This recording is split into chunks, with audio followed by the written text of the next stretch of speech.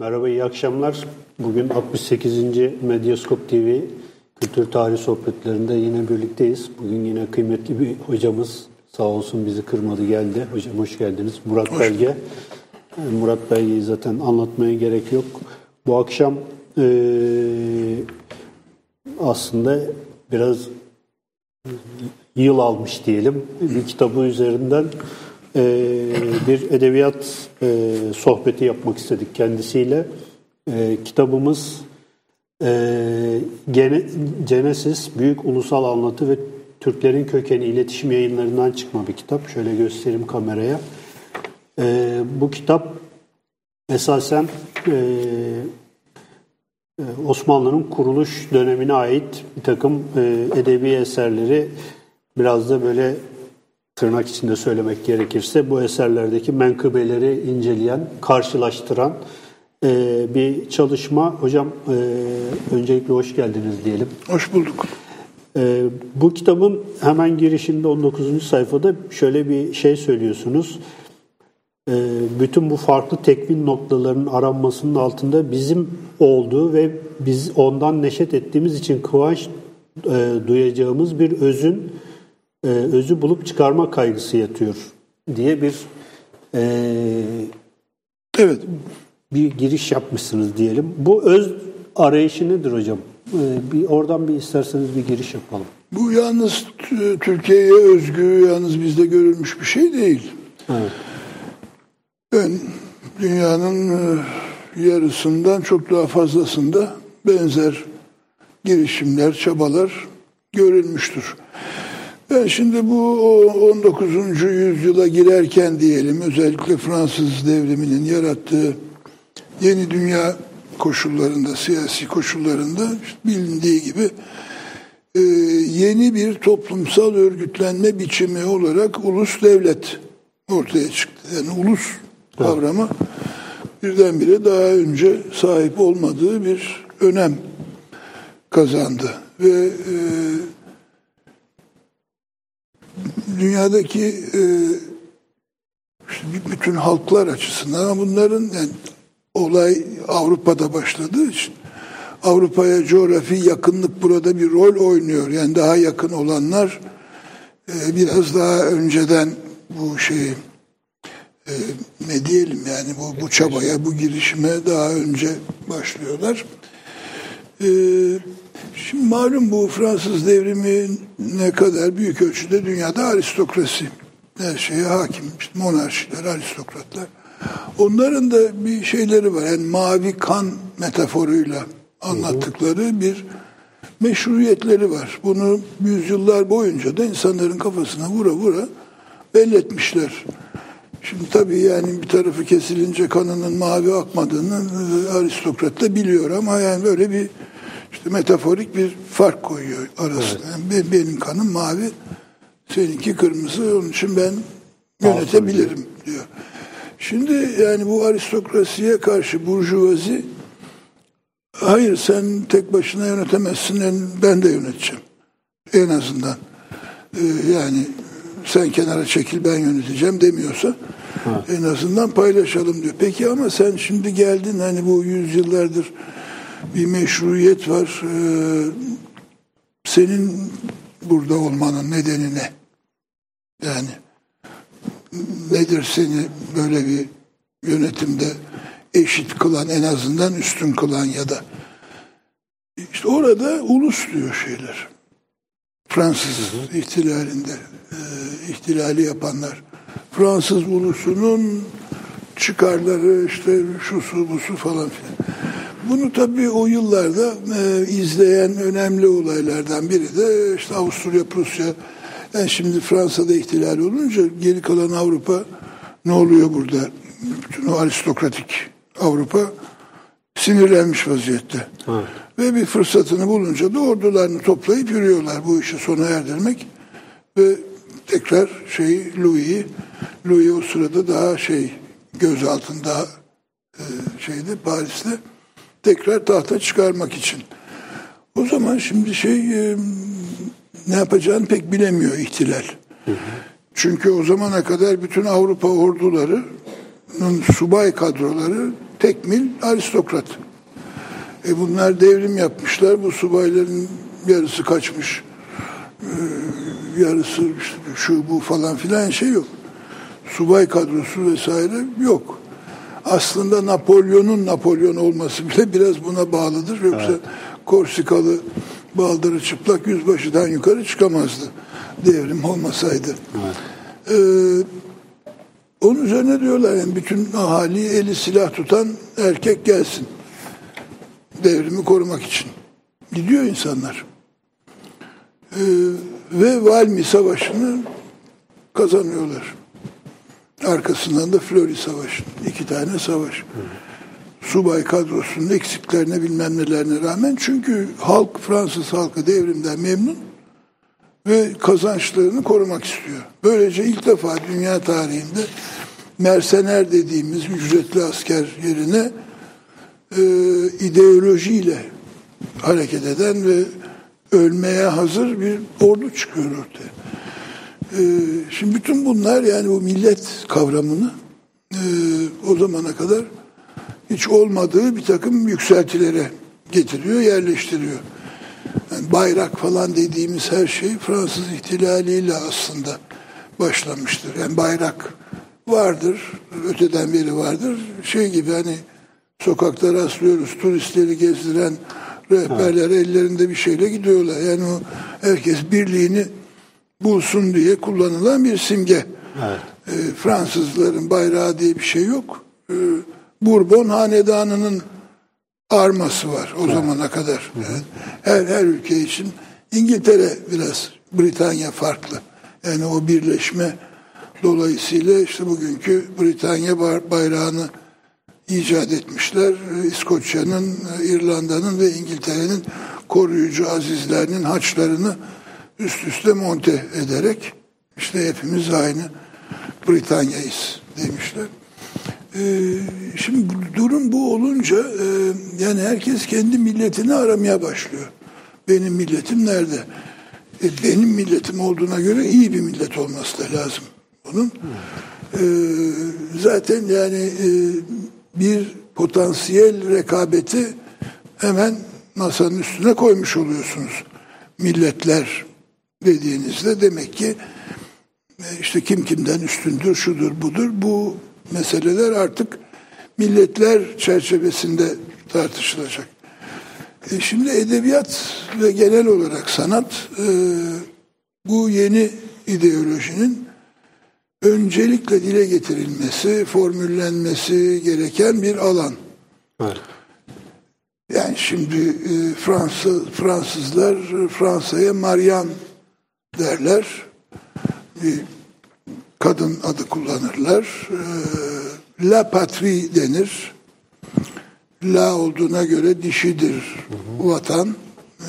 Ama patrie de paterden geliyor yani. Baba, erkek. Yani böyle tuhaf. Bütün dünya şeylerini yapıyor, adaptasyonlarını yapıyor. Yani yeni bakışın. Devlet bu durumda erkek oluyor.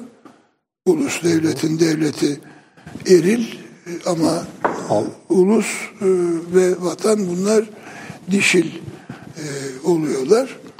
Ve işte mesela o Marianne nereden çıkıyor? Delacroix devrimden epey bir zaman sonra devrimin resmini işte barikatlardan aşan göğsü çıplak kadın bayrak. O bayrak mesela Fransız bayrağı. Ondan sonra şimdi Avrupa'yı düşünün. Avrupa'nın bayraklarını. Renkler değişir ya hatta değişmez. Ya yataydır ya dikeydir. Kıyamet gibi şey vardır. 3 renkli trikolör dedikleri Fransızların. Bu da şu şimdi Paris'in arması kırmızı beyaz. Ya da mavi kırmızı pardon. Mavi kırmızı. Bourbonların işte flaması da beyaz. Louis hala dolanıyor. Daha devrimin hemen ortasında adamı yapmıyorlar. Enterne etmiyorlar. Dolaşıyor Paris'te. Ve bu kafasına bir kokart takıyor şapkasına. Mavi beyaz Paris'in rengi. Mavi kırmızı. Üstüne de beyaz kendi Bourbon rengi, böylece bir üç renk oluşuyor. Sonra bu yavaş yavaş devrimin simgesi haline gelmeye başlıyor. Şimdi orada da çıkmış meşhur liberté, égalité, fraternité, yani işte özgürlük, eşitlik, kardeşlik sloganı.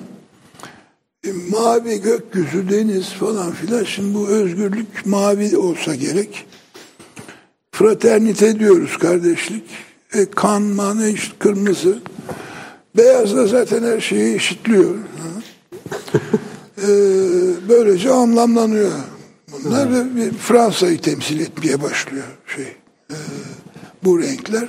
İşte dolayısıyla herkes kendine böyle renkler buluyor, bilmem neler buluyor. Yani bir geriye dönük, retrospektif bir mitolojiler çağı başlıyor. Herkes kendi ulusal mitolojisini yaratmak durumunda. Bu da yani daha önce de hiç olmamış bir şey değil. Biraz lafı uzatıyorum ama işte mesela düşünmüştü. Augustus adıyla Octavianus Roma'ya imparator olmuş. İmparatorluk başlamış Roma'da. O zamana kadar Roma ne diyor? İşte bu Romus, Romulus ikizler var. Kurt bunları emzirmiş. İşte dişi kurt falan. Bizim gibi Orta Asya şeylerini sonradan bize lazım olunca bulduğumuz efsaneyi önce Romalılar kullanmışlar kendileri için. Fakat Augustus zamanında nedense bu çok yeterli bulunmuyor. İşte koskoca Vergilius oturup Ennias destanını yazıyor. Orada ne oluyor? Ennias işte Troyalı komutanlardan biriyken tahta at bilmem ne Troya düşünce o da babasını ve adamlarını toplayıp yollara düşüyor ve işte gelip Roma'yı okuruyor. Yani Augustus döneminde demek ki o zamanın entelijensiyası oturup düşünmüş, demiş ki ya şimdi kurt murt falan karıştırmayalım. Troya gibi bir şanlı bir olay var. Evet. Oradan başlatalım. Yürütelim. Şimdi bütün bunlar olurken Osmanlı İmparatorluğu yıkılmış. Yıkılıyor. Yıkılmakta. Evet. Bu enkazın altından en son çıkan da biz Türkleriz. Bizden önce şeyler de geçmişleriyle bu tür hesaplaşmalara girmişler. Osmanlı boyunduruğundan çıkan Balkan toplumları vesaire. Ve o tarihlerde biz de kendimize mitolojimizi aramaya başlamışız. Tabii bunun da işte soylu bir şeylere dayandırılması lazım.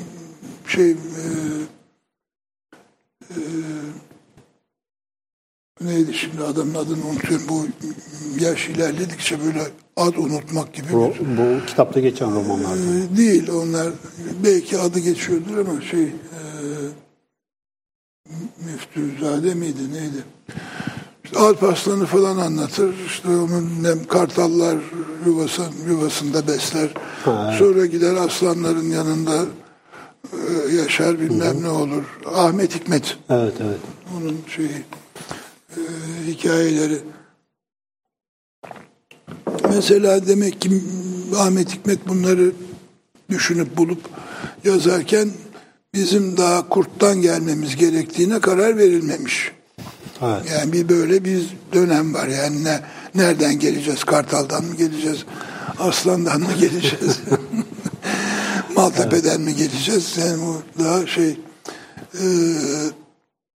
işte onun için dediğim gibi yani bu bütün benzer serüvenden geçen insanların öncelikle de sanattan bekledikleri sanatçılar da tabii normal olarak işte buna bir cevap vermeye ihtiyacı duyuyorlar. Bunu bir tür görev gibi görüyorlar. Bizimki de bu. Bizimkinin spesifik olarak ne olduğunu bu kitapta aramaya çalıştım ve bizdeki belki ilginç durum Türkiye'de hala aslında tek bir şey yok. Görüş yok. Yani buradaki değişik şeylerden mesele sadece tarih yorumu değil. Yani gelecekte ne olacağız ve biz kimiz falan bu sorulara herkesi birden mutlu edecek bir cevap bulunamamış. Yani biz işte Orta Asya'dan gelme Türkleriz esasında ya da biz işte Müslüman olduk asıl ondan sonra neysek onu olduk. Yahut işte biz acaba proletaryanın bir şeysini mi yaptık şeyde Bedrettin zamanında falan filan gibi şeylerle yani üzerinde tartışılan bir şey. Tarihimiz öyle mi olmalı böyle. Bu hala çözülebilmiş yani bir tarihin şey bir tanedir olmuştur bitmiştir ama tarihin yorumu bitmediği için yani hangi yorumda birleşeceğiz. Dolayısıyla şey var rakip hikayeler rakip anlatılar var. Ben burada o çeşitliliği bir de vermeye çalıştım. Hocam tarih yazımında da yani Osmanlı'nın kuruluşu bir problematik yani bir mesele olarak durduğu için yani işte Gibbons'tan başlayıp Vitek, Köprülü, işte İnalcık, işte Cemal Kafadar, Lavri bayağı bir şey var aslında bir tarih yazımında da bir hengame var, yazım var ve sizin de burada özellikle Osmanlı'nın kuruluşu için saydığınız 3 eser var. Devlet Ana 1967'de yazılıyor. Azap Ortakları 73'te yazılıyor. Osmancık 83'te. Yani bu problematik işte Gibbon'la 1900'lerin başına başlıyor ama bu daha böyle geç bir dönem. Bunun nedeni ne sizce? Böyle 70'lerde yani 70'lerde başlıyor bu işler. Pardon 67'lerde devlet anayla. Şimdi Cumhuriyet'in kuruluşuyla birlikte 20'lerden 30'lara geçerken işte Atatürk'ün sağlığında bizzat Atatürk'ün başlattığı bir tarih arayışı var. Ve bu arayışın zaten kısa zamanda bir buluşa döndüğünü görüyoruz. İşte 30'ların başında Türk tarihinin ana hatları adında bir kitap yayımlanır. 100 adet basılmıştır. Bunu yazan bir heyettir. İşte Akçuralı Yusuf, Afet İnan vesaire daha sonra tarih kurumunu kuracak, yürütecek insanların bir arada yazdığı bir kitaptır bu. Aşağı yukarı 800 sayfalık bir kitaptır. 100 adet basılmış olması yani bunun bir deney, hani bir yoklama mahiyetinde. Yani önce 100 kişiye verilecek, onların fikri alınacak. İşte ona göre bir şeyler yapılacak falan. Ama yani bir takım kararlar da verilmiş. Çünkü 800 sayfalık bu kitabın 50 sayfasında Osmanlı tarihi anlatılır. O 50 sayfanın 10 sayfası da Osmanlı Devleti kurulmadan önceki Anadolu beyliklerini anlatır. Demek ki 40 sayfa kalıyor Osmanlılara. 800'de 40. Geri kalanı ne diyeceksiniz? Vallahi Çin diye başlıyor kitap. Bayağı geriden başlıyor yani. Evet, Çin diye başlıyor. Şimdi Çinliler iyi kötü bir medeniyet kurmuşlar bir vakitlerde. Fakat sonra aralarında kavga çıkıyor falan, bir şeyler oluyor. Anlatıyor bunları. Derken böyle ufak tefek seyrek sakallı, adı Konfüçyüs olan bir Türk geliyor. Ve işte bir düzen kuruyor. Ondan sonra Çin toparlanıyor. Devam ediyor falan. Bu Çin diye anlattığı şeyler, hikayeler çok öyle hayal mahsulü olmayabilir Konfüçyüs dışında. Yani geri kalanı kabul edilebilir bir şeyler ama bir Türkleştirme gayreti var. Çin bölümü bitiyor, Hind bölümü başlıyor. İşte orada da bakıyoruz Buda diye bir adam çıkıyor. İşte o da bir yeni anlayış getiriyor falan filan. Bu sefer Çin'deki üsluptan farklı olarak bu bölümde bir dipnotu görüyoruz. Orada diyor işte Buda bilmem ne kabilesinden gelir. İşte bu kabilenin de zaten Türk olduğu tescil edilmiştir falan diyor. Şimdi bu mantık üzerine düşünün. Etüskler bilmem ne falan, bütün dünya Orta Asya'dan çıkan Türklerin medeniyet götürdüğü bir dünya haline geliyor. Muhtemelen yani bizden türeyen şeyler olarak Amerikalı Kızılderililerini söylemek mümkün gibi geliyor bana. Tarihen çok yanlış olmaz. Onlardan bahis yok ama bu kitapta. Onlar yok. Şimdi burada yani belli bir şey var. Belirgin bir Osmanlı'yı silme şeyi var. Tavrı var. Ve Türk tarihini şeyden başlatma. Daha Osmanlı falan yokken Orta Asya'dan başlatma. İşte böylece Göktürkler, Kalmuklar, Kıpçaklar falan filan gibi bir takım adını duyduğumuz, kendilerini görmediğimiz normal olarak bir takım akrabalarımız ortaya çıkıyor. Onun için yani bir şey karar, baştan bir verilmiş bir karar var. Ondan sonra işte 60'lara falan geldiğimizde artık bu şeylerden çıkıp işte diyelim Kemal Tahir gibi solcu bir yazar, ya nedir şu işin aslı falan diye bu gibi resmi şeylere bakmadan, yahut da Tarık Buğra, o da aynı şekilde yani resmi Kurtuluş Savaşı tarihi yahut hatta resmi Osmanlı, orada daha yakındır ama resmiyete özellikle Kurtuluş Savaşı, bu iki önemli an çünkü bunlar bir kuruluş, bir de kurtuluş meselesi. Bütün ülkelerde, gene toplumlarda benzer bir kalıp görürüz. Yani bir ilk önemlidir. Sonra o ulus bir şekilde batar genellikle. Evet. Bir de o batan ulusu çıkarma işi vardır. İşte Bozkurtların ölümüne ek olarak Bozkurtlar diriliyor falan gibi kitaplar yazılması hep bu kalıbı tekrarlar. Yani ancak demek ki 60'larda bu resmi ideolojinin kalıplarından çıkıp ya bu nedir diye, ama yani yine resmi ideolojinin yaptığı işi bu sefer başka bir teoriyle yapmak üzere. Yani o Genesis'ten de vazgeçemiyoruz. Yani bir Genesis olacak. Evet. Burada hep bir öze doğru arayış hikayesi var hocam. Yani siz de kitabınızda bundan çok bahsediyorsunuz. İşte bize ait olan ve bizim ondan neşet ettiğimiz özcülük meselesi. Evet. Ama şimdi mesela kitabın sonlarına doğru da onu da ayrıca konuşuruz. Bir türkü hikayesi var. Burada şimdi mesela Erol Toy'un bir duruşu var. O işte Bedrettin'le daha böyle farklı bir yerden Bedrettin isyanına getiriyor. Tarık Buğra işte muhafazakar İslami bir belki şey yapıyor.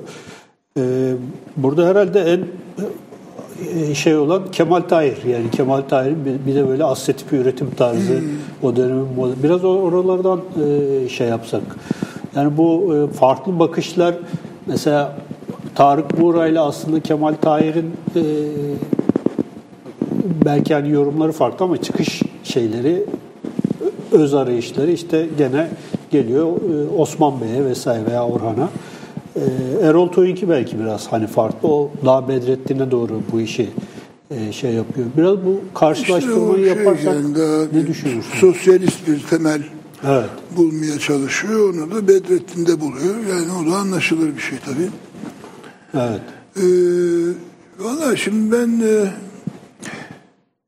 Tarık Buğra'nın kitabında bir hayli yani okuması zor çünkü sıkıcı. Evet. Çok fazla didaktik. Evet. Yani durmadan bir takım kalıpları tekrarlayan uzun tiratlar halinde filan yani bayağı yorucu bir kitaptır. Fakat başka türlü bir şey pek beklemem.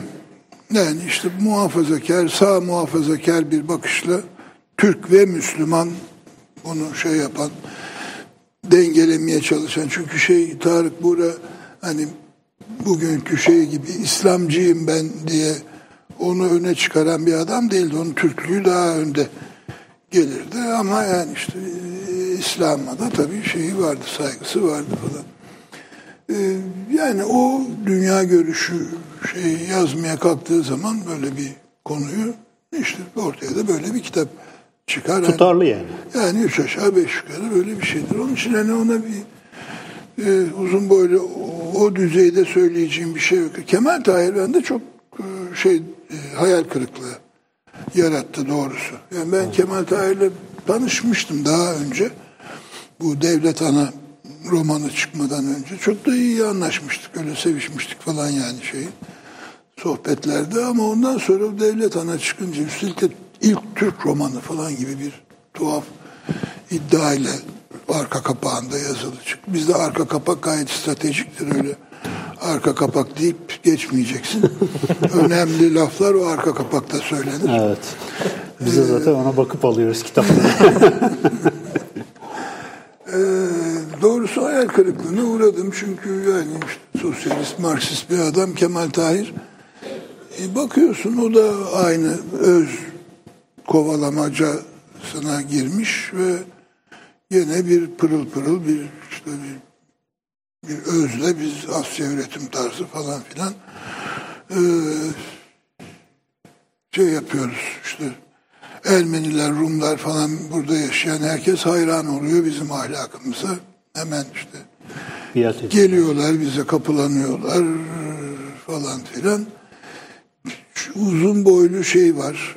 Yani bugünün koşullarının bir tür pastişini, parodisini, yani komiklik amacıyla değil ama yani bir tür paralelini çıkarmak. Mesela işte orada bir Kamagan mı ne bir derviş var.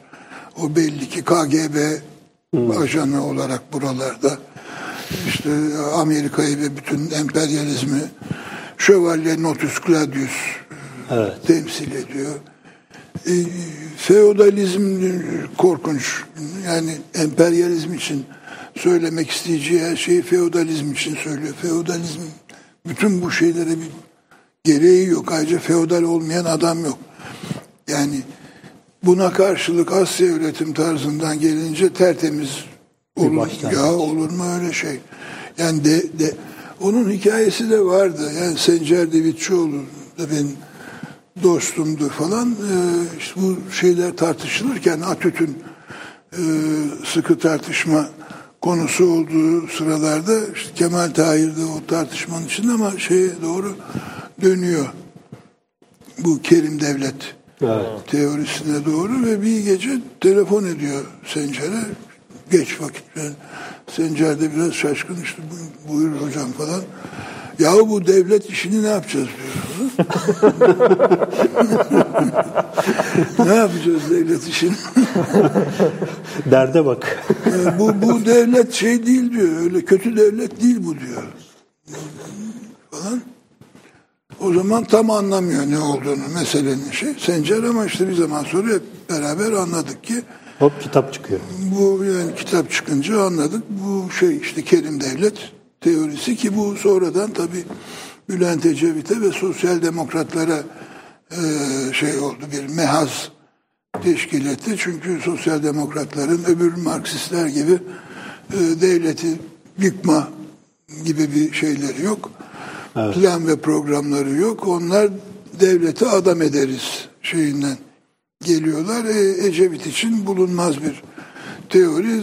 Zaten adam edilmeye müstahit bir devletimiz var. O halde falan diye. Yani dolayısıyla bugünkü siyasete birçok bakımdan, yani hem yaptığı göndermelerle hem de verdiği malzemeyle çok da, ama yani zaten hep böyle. Yani bunları niye yazıyor bu adamlar? Milattan önce bilmem ne oldu diye.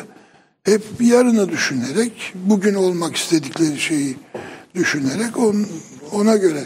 Ve bunu bir öze bağlıyorlar. Teorik bakımdan da gene benim, yani bu kitaba da herhalde belirli ölçülerde yansıyan öfkem diyelim.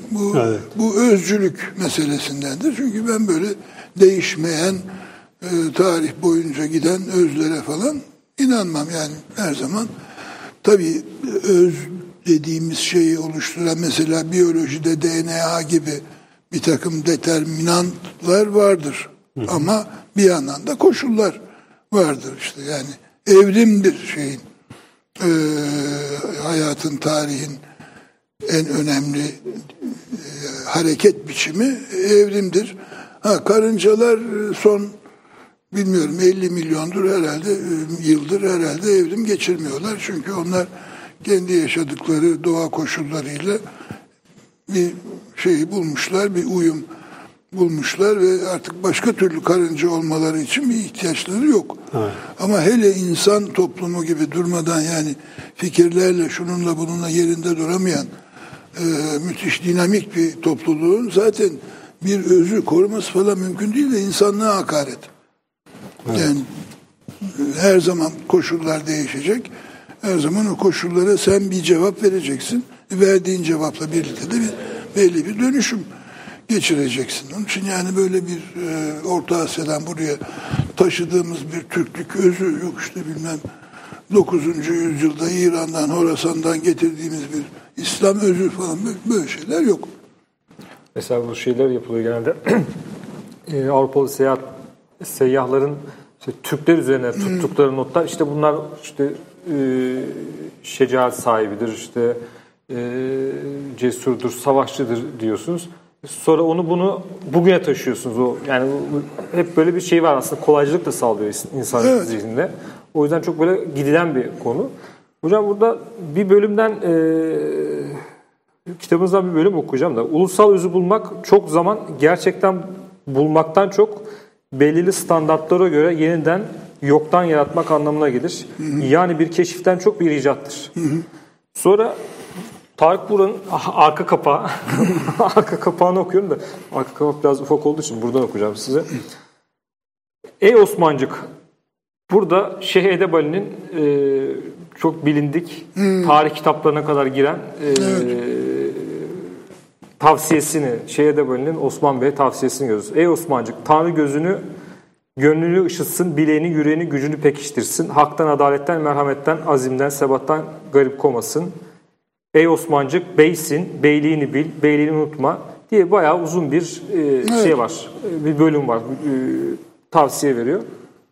Bu mesela bu bölümü sizin söylediğiniz bölümle şey yaparsak, böyle bir harmanlarsak, bir icat etme var ve buradaki bölüm, metin sanki gerçekmiş gibi.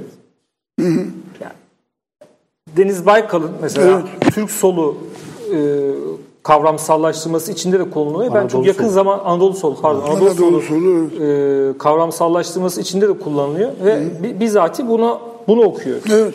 Hatta yakın zamanda çıkan bir gerçekmiş gibi. Gerçekmiş gibi. Daha da vahimi var. Bir tarih yani metni. Sağcı bir yazarın metninde bu metin şey var. Sola temel teşkil etmek üzere sunuyor. Evet.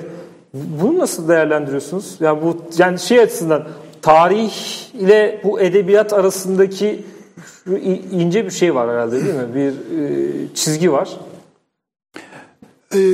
Evet, yani aslında bunu sorarken cevabını galiba verdik. Yani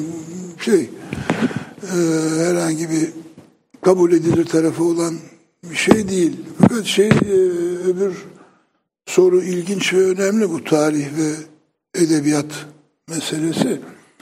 Ve oldukça erken dönemlerden beri insanların, düşünürlerin dikkatini çekmiş. Çünkü Aristoteles'in meşhur şeyinde, Poetika kitabında böyle bir bölüm vardır. Orada der ki yani edebiyat ve tarih işte o birbirine çok benzer. Ama aralarında bir temel fark vardır. Tarih olmuş olayları bize anlatır. Edebiyat ise olmamış ama olabilecek olayları anlatır. Ve sonra bir değerlendirme şeyine geçer, evresine geçer. Hangisi bunların daha önemli veya değerli? Edebiyat der Aristoteles. Çünkü olmuş olayları işte öğrenirsin olduğunu ve yazarsın. Bu o kadar mesele değildir ama olabilecek olayları yazmak, bu senin şeyini gerektirir. Hayal gücünü gerektirir. Daha fazla düşünsel emek harcamanı gerektirir ve yaptığın şey ayrıca insanlara bir ders vereceği için doğrusu budur, bu da yanlıştır gibi bir şey. Tarihte bu rastlantılara bağlı bir şeydir bu çıkarılama ve edebiyatın yaptığı daha değerli bir iştir sonucuna varır. Bu benim çok katıldığım bir şey değil, değerlendirme kısmı özellikle, ama bu ortaklık önemli çünkü ikisi de sonuç olarak anlatı. Birinde ben diyelim ki romancıyım, bakıyorum hayata, işte hayattan bir takım gözlemlerimden çıkardığım felsefeler var, düşünceler var vesaire, bunları dile getirebileceğim bir şey yapıyorum. Bir anlatı kuruyorum. Tarihçi olarak da ne yapıyorum? Yani işte bir sürü bir şeyler okuyorum filan. Onlardan gene kendime göre bir anlatı kuruyorum. Anlatıyı kurmak demek müthiş bir seçme işi demek. Yani Waterloo Savaşı'nın sabahında Napolyon grip olmuştu demekle işte Napolyon'un ordusunda topçu neferi Jean grip olmuştu demek aynı şey değil. Yani Napolyon'unki biraz daha ağırlık taşıyor. Evet. Yani öbür türlü bir seçmede yapabilirim. Topçu neferi Jean bir başlayabilirim. Yani şu konuştuklarımızda benzer şeyler. Yani bunlar da birçok işte iyi kötü bilinen, bir kısmı daha görece doğru kabul edilen, bir kısmının efsane olduğu daha çok bilinen bir yığın anlatı içinden menkıbeler, menakıbnameler, gazavatnameler yahut işte Aşık Paşazade tarihiydi, şuydu buydu.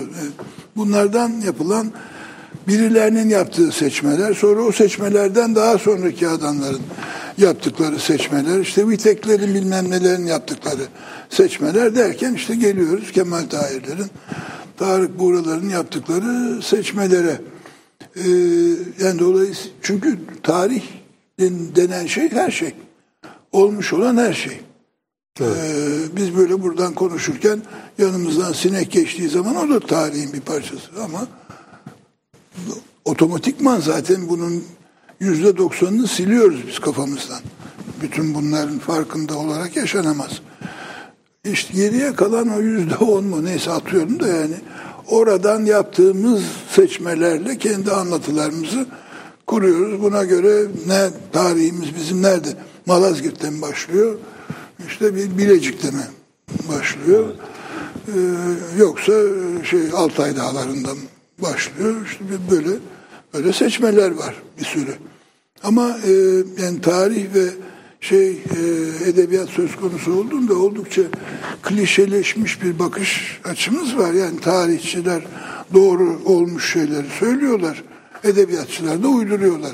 Bu da biraz uydurma bir şey. Evet. Çünkü tarihçi de uyduruyor. Edebiyatçı da her zaman uydurmaya biliyor. Yani. Evet. Hocam biraz daha bunu açarsak yani siz kitapta da bahsediyorsunuz.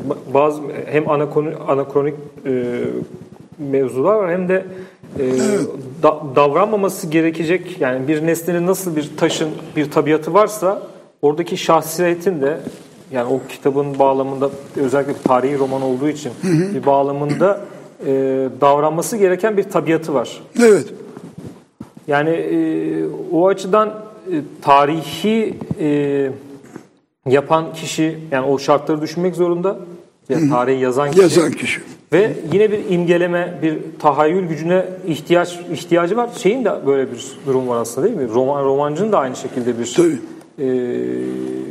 böyle bir duruma, böyle bir tahayyüle ihtiyacı var. Ve aslında böyle şey de değil yani. Onun da daha çok bilgiye ihtiyacı var falan yani öyle varsayıyorum. Ama mesela sizin eleştiriniz hep bu yönde kitapta da yani tabiatına, oradaki tabiatına göre uygun davranmadığı, işte devlet anada özellikle azap ortaklarında mesela orada hiç böyle çok tabiatına anakronizme ondan sonra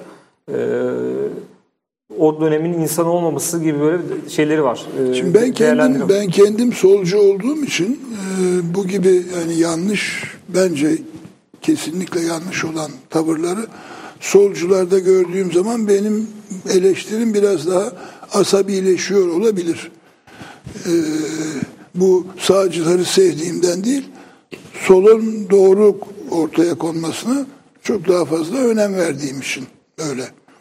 Yani dolayısıyla Erol Toy mesela bana göre o Azap Ortakları çok yanlışlarla dolu bir kitap ve yani insanları yapacak yani lüzumsuz yere bir takım bir şeyler verecek bir şey. Evet. Şimdi hocam bu topçu Neferi Can'a bir dönelim. Şu açıdan dönelim. Kitabın sonuna doğru Hacivat ve Karagöz niçin öldürüldü filmine de geliyorsunuz ve oradan da işte Cemal Kafadar'ın İki Cihan Aresi'nde kitabını işte anarak aslında bütün bu tarihsel kurgunun belki de tırnak içinde söylüyorum yani Topçu Can'ın da grip olması meselesi üzerinden de okunabileceğine dair bir somut değil mi? Yani bir antitez gibi o film. Yani biraz isterseniz o film üzerinden de bu metinlerle nasıl bir karşılaştırma, nasıl bir şey kurdunuz? Hani veya buradan nasıl bakılabilir mesela hem edebiyata hem... Ben son zamanlarda sinema ile pek olmaz oldum. Pek fazla bir ülfetim kalmadı. Bir sinema yıldızıyla evlendiğimden beri nedense fakat o filmin bir şekilde haberdar oldum ve sanırım sinema yıldızının da sayesinde gidip gördüm filmi. Yani biraz rastlantı olarak bu şeyin içine girdi. Ama yani filmi görünce çok mutlu oldum. Biz de çok sevdik. O yüzden soruyorum. Çünkü yani bir yığın olmadık örnekle çalışmak zorunda kaldım. Bir süre sonra insanı yapıyor yani. Sıkıyor, yıpratıyor yani o şey. Birdenbire insanın yüzünü güldüren bir yaklaşım. Evet. O filmde. Tabii böyle olduğu için de film ticari bakımdan iş yapamadı. Evet. Yani, o da ayrı. Burada o filmin hani üzerine de epeyce bir şey yapmışsınız.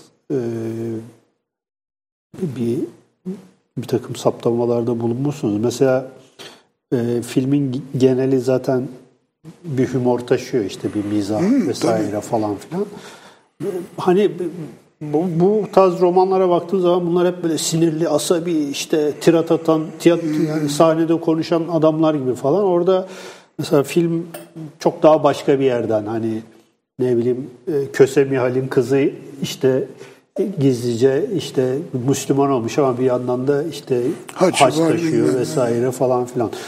Mesela bunları gördüğümüz zaman biz aslında biraz böyle bize anlatılan tarihle işte insan ölçeğinde olması gereken, insanı merkez alan bir tarih anlayışı arasındaki çelişkiyi de görüyor sanki değil mi?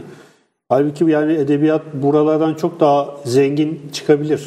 İşte evet ama edebiyatın kendisini devlet ideolojisinin taleplerinden kurtarması gerek. Bu bir kısım ama yani resmi devlet ideolojisine karşı çıkan ideolojilerin de resmi ideoloji haline gelmeleri durumu olabilir. Yani onun da dışına çıkmak gerek. Yani böyle bir şematik bir şey. Ya mesela Kemal Tahir'in Asya üretim tarzını öne çıkaran yaklaşımı Türkiye'deki solun ana akışına uygun değildi. Evet. Yani biz çünkü daha da resmi olarak feodal diyorduk. Yani Kemal Tahir orada yani benim bütün eleştirilerime rağmen teslim etmek durumunda olduğumda yani solun içinde olan kemikleşmiş, dogmatikleşmiş olan bir anlayışa karşı ya bu bizim memleket farklı. Benzemiyor bu Avrupa feodalizmine diyebilmiş olması bu gene de önemli. Evet. Bunu bir miktar Hikmet Kıvılcımlı da söylemiştir. Artık bunları beraber hapis yattıkları tarihlerden konuştular mı? O zamanlar var mıydı? Marksistler arasında böyle tartışma şeyleri bilemiyorum ama yani Hikmet Kıvılcımlı ve Kemal Tahir'in ikisini de görmek ilginç bunu. Mesela Nazım'da pek öyle bir şey görmeyiz. Yani öyle bir arayışı yoktur Nazım'ın. Daha bir hani işte bilinen verileri şey yaparak Bedrettin'i yazar. Yani orada bir şey yapmaz. Acaba nedir bunun iç yüzü diye ki Kemal Tahir de hep onu Nazım'ı eleştirmek için bir şey olarak kullanır. Evet. Çünkü Kemal Tahir'e göre kerim devlet var. Asya yönetim tarzı sayesinde. Bedrettin buna karşı çıkan bir adam. Dolayısıyla muhtemelen Venedik ajanı. Daha Amerika icadı olmadığına göre o tarihlerde böyle bir şey olabilir. Hocam şimdi yavaş yavaş şey yapalım. Son olarak bu Üsküdar Katibim türküsü üzerine kitabın sonundadır. O çok acayip bir şey. Şimdi bu öz arayışları mevzusu üzerine isterseniz o kısmı siz anlatın. Yani ben yani evet, bu biliyordum bir öyle bir belgesel bilgi bir ama film. böyle çok ayrıntılı bilmiyordum. Belgesel bir film, bir Bulgar hanım yapmış, adı şimdi aklımda değil. Ben bu filmi 2 kere seyrettim. Burada bir toplantı, Balkanlarda bu milli genesis meseleleri nasıl oluyor? O konuda birkaç toplantı yaptık. Biri burada, işte Bükreş'te, Sofya'da falan. Burada yaptığımız toplantı diye hatırlıyorum. Bu filmde gösterildi. O zaman çeken hanım da burada mıydı? Yoksa öbür... Yani bu ayrıntılar aklımda değil ama evet. yani 2 kere gördüm. Şimdi kadın Bulgar. Orada bu şarkıyı duyuyor. İlgileniyor falan ve önce Türkiye'ye geliyor. Bir Türkçe bir şarkı olarak Evet. Çıktığını düşünüyor. Üsküdar'a giderken. Ondan sonra burada da işte onun filmi filan çekilmiş. Zeki Müren oynamıştı. Evet.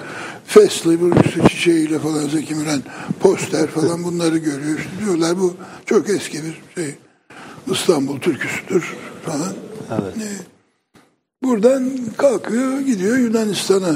İşte orada tam falan. Evet. Türklerin şarkısı. Çok eski bir Yunan şarkısıdır diyorlar.